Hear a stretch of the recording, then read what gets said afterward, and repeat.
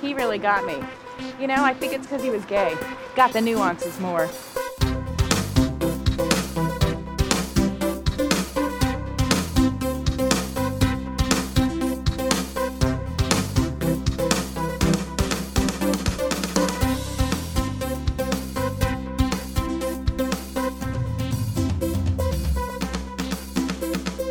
Gotta get me a gay, Mickey. Gotta get a gay. Well, hello, and welcome to another episode of In the Details, a celebration of nuance where, with varying frequencies, I queen out on all of the acting choices, micro moments, and magic in the minutia that make a scene great. My name is Colin Drucker. Your name is Barbara Bel Geddes. That's never changing, that never will, that never has.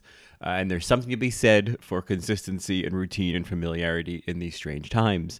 And this week, we are, first of all, we're just going to say hello and like check in and not pretend like it's a weird time out there. I know like every podcast you listen to, I'm sure the podcaster is starting with, all right, well, you know, I don't know if you realize this, but, you know, we're in strange times. It's like, I know. But, you know, I think what it is it's, I mean, I can only speak for myself, but it is so much more of like, I need to say this to somebody. So if you're listening, thank you. But you know, I'm trying to look at the bright side because like, there's nothing else to do. I mean, I'm home, you know, there's nothing else for me to do. I can work from home. So I'm really grateful for that. And that won't be disrupted. But I mean, as a podcaster and someone who, you know, loves staying home with my cat and loves watching things and queening out on the nuances, I am trying to find like the opportunities here to like expand my catalog and watch more stuff and then make more podcasts about it. And, you know, if we really are kind of all needing to just kind of hunker down and stay home, it's like, well, what can I do? I can create more content for people to listen to because, you know, you get tired of rewatching The Office over and over. You, me, who? I think my repeat watch has been Schitt's Creek. I don't that has joined the canon of The Office and The Golden Girls and Parks and Rec even. I can even do that where I can just like put it on and then just kind of zone out and put it on in the background and even go to sleep to it. So I can now go to sleep to Schitt's Creek. You know, congratulations. I'll have to do a whole other episode about my feelings on Schitt's Creek. I feel like I've been wanting to do an episode about the end of season 5 and Stevie's big moment in Cabaret. And I mean, I have no excuse not to now. But season 6 has got a lot to talk about. And I will just say this up front. Obviously, I love Moira Rose and I love Alexis Rose. I mean, I love all of them. But I feel like the one character who I have not been appreciating, and now in season 6, I am seeing so much to appreciate, is Johnny Rose, is Eugene Levy. He is so good this season. He has given so many great little moments to be really funny and also very like genuine and heartfelt. There's something about his character that in my many rewatches, I'm picking up the nuances. And typically, you know, some guy in something, when there's women as good as the women in Schitt's Creek, like I'm not going to notice him. And especially even with like Dan Levy, it's like, get in line, Eugene. But he's so good. You know, the older white man just really needs to be getting more appreciation. And I'm not putting that on him. He's just so funny. And we'll talk about that. But this episode, what we're really here to talk about is, I mean, if you're listening to this months later, whenever we've come out of all of this on the other side, then maybe the context is like, you know, it's just simple nostalgia. But if you're listening to this in the midst of our quarantine era, then consider this some quarantine-inspired content. No, we are not going to be talking about Outbreak or Pandemic or any other, you know, Corona porn out there. Which, I mean, you know, listen, I did watch Outbreak. I did. So I'm not saying I'm better than you. I did. I leaned into it. I stared the devil in the eye and said, all right, what do you got for me? And he was like, well, I've got this monkey. And I was like, well, that's cute. So Outbreak, you know what I liked about Outbreak is they contained it in one town. That was nice. So honestly, Outbreak is not that traumatizing because it is better handled than this. So But I have been watching so many other things, but that we'll talk about. But what I want to talk about today is a little movie known as who it's called. What it's called, the movie, the name of the movie, it's called Lady in a Cage. Oh my God, my friends, Lady in a Cage. Now, I've seen this movie before. I saw it probably years ago, and I think it kind of went on a shelf of like, okay, yeah, that was an experience that I had.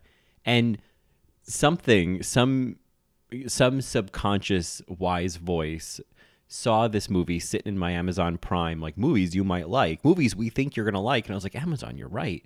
And just said, watch it. Just put this movie on. This is exactly what you need to see right now. And that voice was right. That voice usually is. Because Lady in a Cage, in so many ways, if we're going to lean into like, if you want escapist content that doesn't make you think about life right now, I still think Lady in a Cage works, but it is also this like incredibly ham-fisted commentary on like societal collapse, all nestled in a story about Olivia de Havilland stuck in a small private elevator in her home. Lady in a cage, locked in her own madhouse of insane intruders, powerless to stop the psychopathic horror that hems her in. We're gonna kill you, Pop. All of you. You.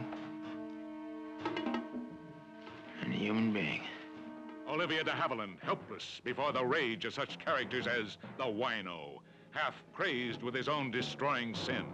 The hustler, a blousy has-been, the most amazing role Ann Southern has ever played. The muscler, lusting for the last wild thrill of killing. The weirdo, a blonde psycho driven to tempt, to taunt, to destroy. The wildo, frenzied by a woman's body, or the razor edge of a sharp, glittering knife. They're all in Lady in a Cage, the picture that is not for the weak. And perhaps not even for the strong. And of course, shit just starts to go down in Lady in a Cage, and that's where we get James Caan in his first feature film debut. That would be redundant, but I might just be a bit mesmerized and dazzled by the torso hair. To say nothing of Ann Southern giving a classic Best Supporting Actress performance, doing the definition of the word blousy. It's like a failed screen test for the role of Martha in Who's Afraid of Virginia Woolf. George, this is big. This thing you found us here is big, real important. And I'll always be grateful. But let's not lose it out of being greedy.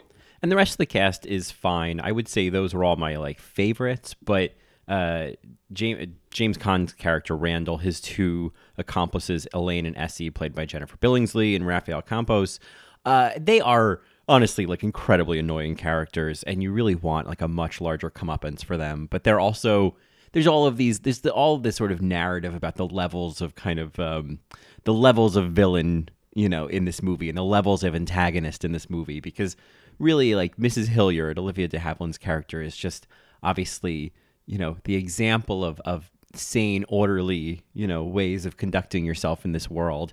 And then it just gets progressively invaded, first by Jeff Corey's character, George, as this, you know, sort of religious zealot / drunk of the neighborhood who breaks in and is relatively harmless. He's really just trying to get by in this world, and what can he take from this woman's house? But then he drags in Ann Southern's character, Sade, who's this sort of old prostitute. I don't know if she's still working, but we're constantly reminded that she's fat, or that she's thick, or that she's hippie. I don't think she's that big. I think she's just, you know, I think she looks great. But they, again, they're really just kind of there to get what they can get out of the situation. They're just, you know, desperate people in desperate times. But then Randall, Elaine, and Essie are like this next level of evil that kind of invades her home and breaks down society in this home, until finally, of course, Mrs. Hilliard needs to start fighting back. What I love about this movie above everything else is that Olivia de Havilland's performance is kind of awesome. It's really campy at moments. My favorite being when Sade and George break into the house, and the phone rings, and Mrs. Hilliard manages to throw something at the phone to get to knock it off the hook, and she starts calling out for help. And I am obsessed with this line reading. Help!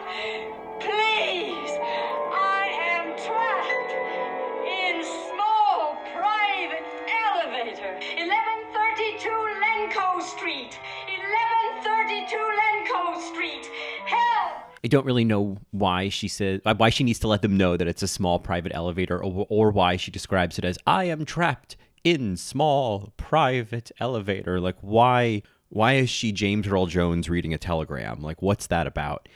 But overall, I like her commitment to this kind of destruction of what is sane and good in this world, and representing that is kind of fabulous. And the fact that, like, by the end of the movie, not to spoil it, she comes to recognize that she is no better, you know. And I think that what that kind of all speaks to me is that this is like, there's no vanity in this, and I'm surprised by that. Like, I'm impressed that she let herself get so beat up in this movie and get so like ugly, and I don't know. I appreciate that Olivia de Havilland like put her back into it as much as she did in this movie. And there's I think that's really what we're going to talk about today. Some of my favorite moments, especially of hers in this. Small Private Elevator, obviously, being one of my most favorite. I am trapped in small private elevator. But I think, you know, watching her performance in this, it's like, it all starts with the first time she like loosens the bow around her neck. I mean, when she first enters the elevator, once her clearly gay son Malcolm has left her the letter that kind of is the Act 1 gun for an Act 3 bullet that never really quite strikes. We never really kind of figure out how that all gets resolved. But that's not the only thing that doesn't get resolved in this movie, but we'll talk about that in a minute. But I think when you look at her and how we first see her entering the elevator and kind of entering this predicament. I mean, the way that she's all put together, and she's got her little radio, and she's got her book, and she's got her vase with her flower, and she's got her little, you know, her little house pumps on, and her Hell House coat, and she's so gathered, you know, and she's so like everything is in order, and the only thing that is out of order is the fact that she had fallen and broken her hip a few months earlier, so now she's largely, you know, I wouldn't say largely incapacitated. She's walking around with a cane, but she can't go up the stairs. And so hence the elevator. But there are many sequences in this movie that it is just Olivia de Havilland acting. And some of it is, you know, internal monologue. A lot of it is her having to just, you know, talk to the phone. I love when she she manages to unscrew this panel from the wall, like from a corner or something of inside the elevator, and she uses the little neckerchief that she's recently loosened from her neck to tie that to her cane so that she can create this, you know, this little, you know, stick that she can hopefully knock the phone off the hook. The phone is, of course, you know, she can see it, you know. It's right there on a little table in the foyer, and so she starts to lower the little stick down, and then she's sitting there just waiting. The phone had been ringing a few times earlier, but her attempts to knock it off the hook by throwing her shoes did not work. But she's standing there holding her little, you know, exaggerated fishing lure, waiting for the phone to ring, willing it to ring, and I love this. I love this performance here. Ring somebody. Nellie, please. Call me up.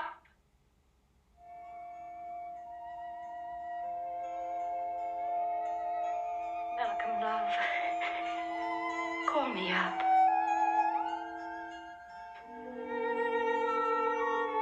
He's dialing. It's getting ready to ring. I think the emphatic delivery of "call me up."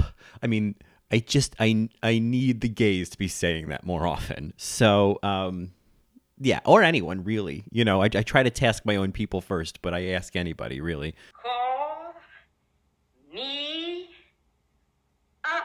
There's another fabulous moment later where what you need to know about Mrs. Cornelia Hilliard is that she writes poems. She is a poetess. And so in her moments of grief and strife, because all of this has happened, obviously, because a series of events where, you know, the electricity got knocked out for her home. And so, you know, it's just this Rube Goldberg of problems that happens this day.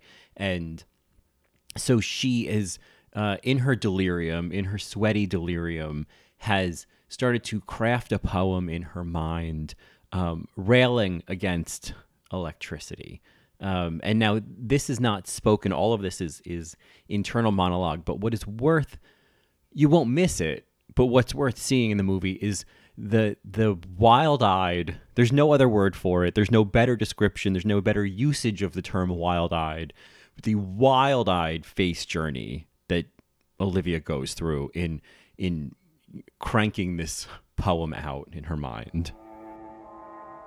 I'll write a poem in my head. Oh, I haven't written anything but letters in so long. Oh, I have worshipped thee, false god, for thou art false electricity. Ye gods, what a rhyme. Kilowatt is his name, and we did burn incense to his power. But lo, one day our god Kilowatt left us. Could we then go back to the gods of our childhood? I'd also be remiss to not mention there's a shot that, you know, we see that a little bit of time has passed and she's sitting on the floor of the elevator and she's, you know, got her head in her arms and she's, you know, it's that body language of I just given up. And then out of nowhere, she lifts her head for a rousing rendition of Alouette.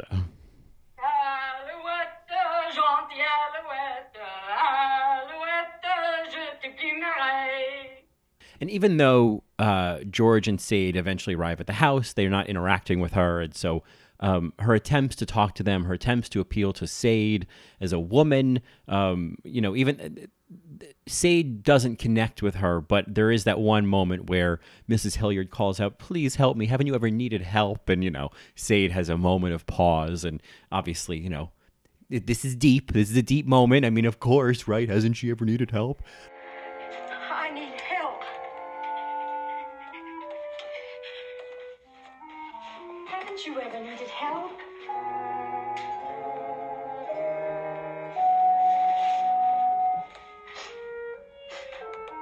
Perfume? Is that perfume? A woman?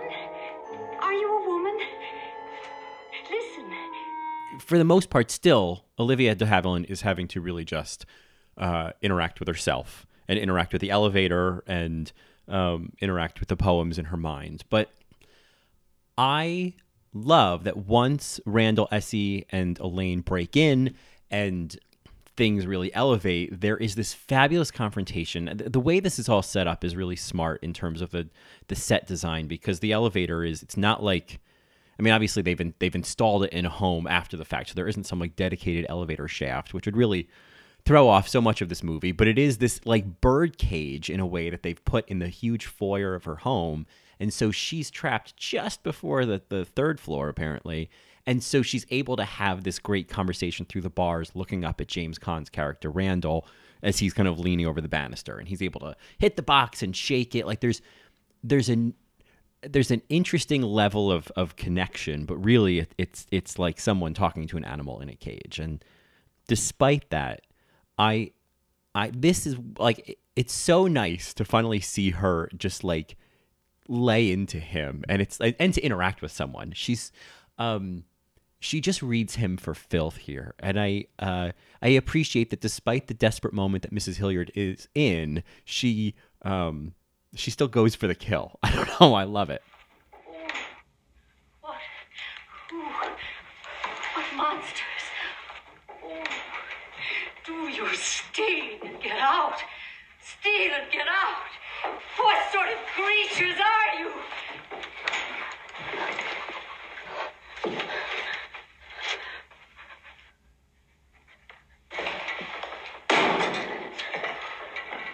Oh, even animals would have more simple compassion than you. What? You're something holier than thou? Huh? You're something, you ain't no animal. I'm a human being, a thinking, feeling creature.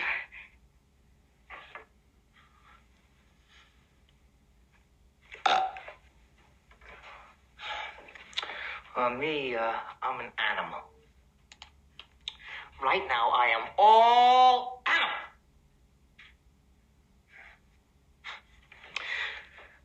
time, I can't even make animal. A lot of time, I'm just what they call, inmate. Animal's better. What do you mean, inmate? Asylum? You're from some asylum? Asylum? Oh, no, you don't. Reformatory. Work for him. I've been inside every way there is to be inside. I've been some kind of inside since I was 9 years old. Oh, I see. You're one of the many bits of offal produced by the welfare state. You're what so much of my tax dollars goes for the care and feeding of. This movie has some interesting layers that maybe it's like a 7-layer dip where some really kind of works more than others and some really stick out. And you're like, well, yeah, that's definitely an olive. But, the refried beans may get mixed up with the sour cream, And I think that the layer that kind of doesn't fully emerge, but I appreciate in this movie is the weird psychosexual relationship that develops between Randall and Mrs. Hilliard, and how that's reflective of the fucked up relationship that Mrs. Hilliard has with her son Malcolm, and what's implied about Randall's relationship with his grandmother. It's especially for 1964, like it's and for a movie that you might consider just like a schlocky, old lady in peril movie. It's I think it's an impressive layer. It's an impressive little bit of refried beans that I am noticing through the sour cream. But I wish there was more of. Malcolm's Act 1 letter eventually, gets read by Essie and Elaine and Randall, and that's where they kind of reveal that Malcolm he's alluded to a safe in the living room, because you're kind of like, what do these people care? But it's like, no, there's a safe in the living room that has all this money in it. But what Malcolm also says is that, like, I want half of the money that's in that safe. And then I want you to just release me from your love, release me from your generosity, or else I'm going to kill myself. That's kind of it's sort of a summation of what the letter says, and it moves the story in a slightly new direction, away from just kind of this collapse of society to this indictment of Mrs. Hilliard as being a part of a collapse in society, perhaps, or that her version of culture and normal. Sane ways of living are not so sane.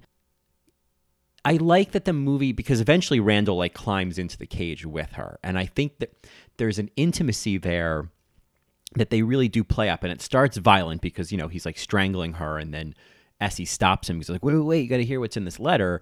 But I think whatever it is in Mrs. Hilliard, where she starts to regard Randall as if he is Malcolm. She starts to talk to him in a reasonable way about Malcolm, as if he's some kind of confidant. And the movie manages to sell to us why Randall would engage back with her, because it's like they are both activating something in each other. I'll be 30 next Wednesday, and I won't have many more chances in life. What? Every time I try to leave you, you add a room, or dress up the house, or jar me. No. I thought you only had him at it till he was 12. You still got him at it, haven't you? How do you charm him, baby, huh? We'd further earn about the safe. I had a holier than anything old Crover grandmother. She tried to keep me at it, too. Oh, I'd have killed her if she hadn't died. Like she was trying to kill me. Like you killed this, what's his name? Malcolm. No. This is his studio. He decorated it himself. Complete freedom to come and go. He wanted to stay here. Why would he write me a letter? We're as close as...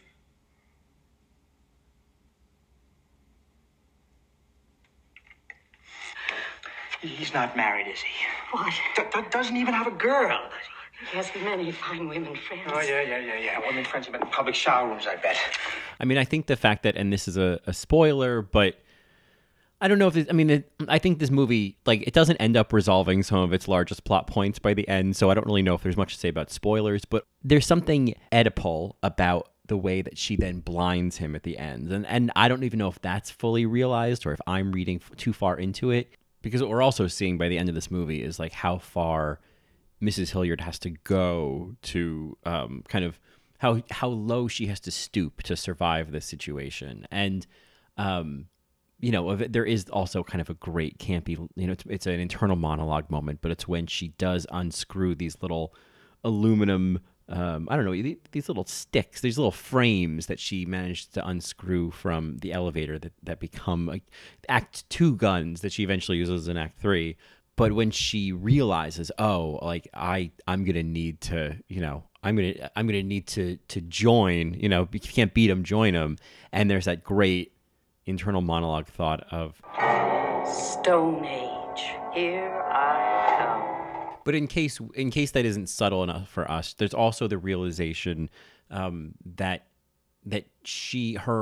when she does finally get out of the cage, which looks incredibly painful, and obviously it's a stunt double, but like she like falls on a stepladder. It's terrible. I was like, well, that's one way to break your hip again. But she, for some reason, instead of calling the police, she drags herself to the phone so that she can try to get a hold of Malcolm at the lake to try to stop him from killing himself. And of course, A, realizes that the phone has been disconnected from the wall, and B, realizes that her attempts, or how she would attempt to stop him or win him over with a trip or with whatever he wants, that it's exactly what he wants to be free from. And she has this moment where she realizes, oh God, I am a monster. Malcolm, that letter, you didn't mean it. It's just being cooked up here all these months. Listen, we'll take a trip together. London, Paris, Rome. Just you and me, all the places you love. Release me from your love. Release me from your generosity. It's all true. I'm a monster. A monster. I really love her performance at the end of this movie when she gets out of the house and she's dragging herself up the sidewalk, and it's on a busy road. There's a lot of cars passing by, and I'm assuming this is also some kind of commentary as well. That like nobody's stopping, nobody's noticing this. There's a scene earlier when she gets out earlier and blinds Randall, then gets dragged back in by Essie and Elaine, and nobody notices. She's at some point just like laying sprawled out on her front steps, and nobody stops, nobody says anything.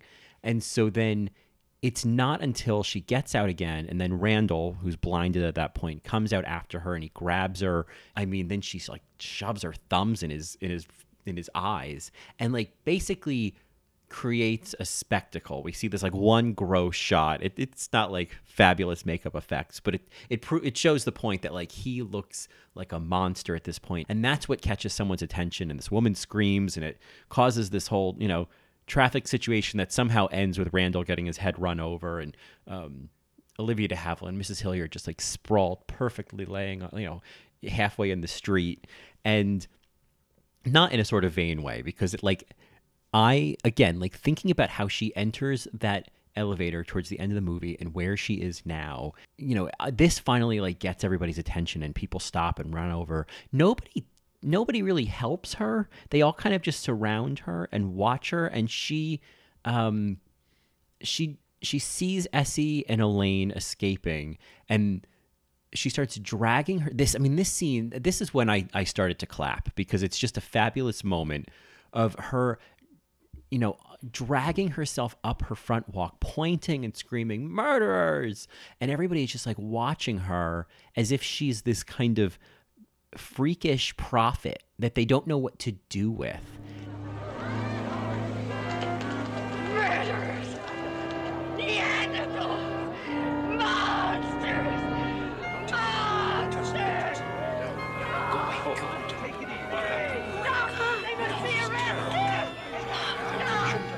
The movie ultimately, I don't know if it sticks the landing, because Essie and Elaine kind of unceremoniously get caught by the cops, and escorted away. I guess they didn't deserve as much of a comeuppance as Randall because they were, I don't know. They were just so annoying.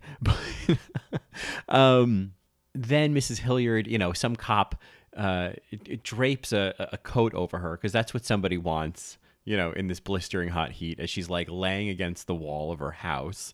And then by some series of events that probably has no logic to it, and is not fully following the continuity of the movie, but something shifts the loosened electrical box that then switches the power back on in her house. And, the air conditioner starts dripping condensation on her head. And Mrs. Hilliard just starts to like laugh. And, she's essentially she's Sally at the end of Texas Chainsaw Massacre. She's just, she's just been reduced. But here's the deal. Here's the problem with this ending that I love. I don't hate this ending. It's just there's two major things we haven't resolved.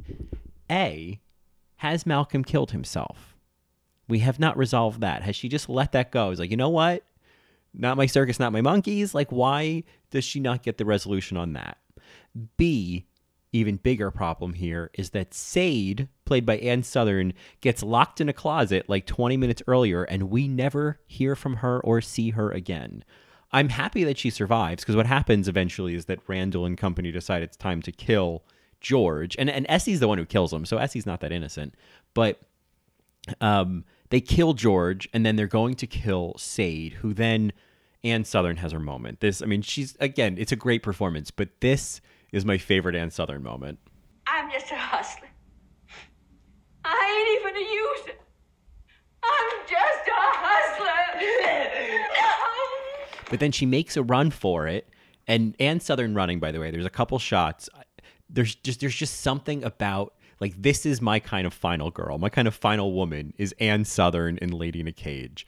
She's not quite the final girl, but she doesn't get killed. She makes a run for it, and then, fakes him out and runs into a closet. And then they decide, instead of, going in after and killing her, they just lock the door and say, oh, well, we'll get to her after we kill Mrs. Hilliard. But they never do. And I assume eventually the cops got her out of there, and I don't know what's going to happen to her then. But that just always bothered me, that we don't get resolution, especially because it's like, well, what happened to the other woman in the movie?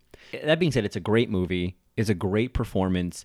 Olivia de Havilland took over the role for Joan Crawford. And I kind of feel like, I'm sure Joan would have been great in this, but I think there's something, I feel like I would not appreciate it as much. I feel like it would be campier, and I feel like some of the moments that Olivia de Havilland has where she does have to like freak out and scream for help, I think it would have felt less refined and crazier, and it would have been Joan Crawford in Straight Jacket. Great performance, but different. Whereas this, I was like, no, genuinely pretty great performance. I mean, any of the clunky moments were honestly in the script. Anyway, you can find Lady in a Cage on Amazon Prime. You can find it on Hulu. I think you can find it on YouTube. I really think this is the campy, over the top, overwrought, perfect quarantine content for these crazy times. I don't know if I felt better about the world after watching this movie or felt worse, but I felt distracted. I have a whole bunch of other things that I want to talk about in terms of stuff I've been watching, stuff I would recommend, stuff just kind of recommendations for while we're all staying indoors that I'll do a whole separate episode on. I just wanted to focus on Lady in a Cage in this one. But I'd love to hear your thoughts on this and on other things that you want to hear me talk about, because I might as well step it up and start doing more podcasts, because what else are we doing here? All you got to do is drop me an email at inthedetailspod@gmail.com. You can follow me on Twitter at Colin Drucker or Instagram at ColinDrucker_, and we can chat there. Otherwise, I'll be back very soon. I promise, with even more queening out and nuances and micro moments and acting choices and things full of acting choices and micro moments and nuances that I can't wait to queen out on. Until then, my fellow ladies in cages, I bid you an alouetta and an adieu. Bye.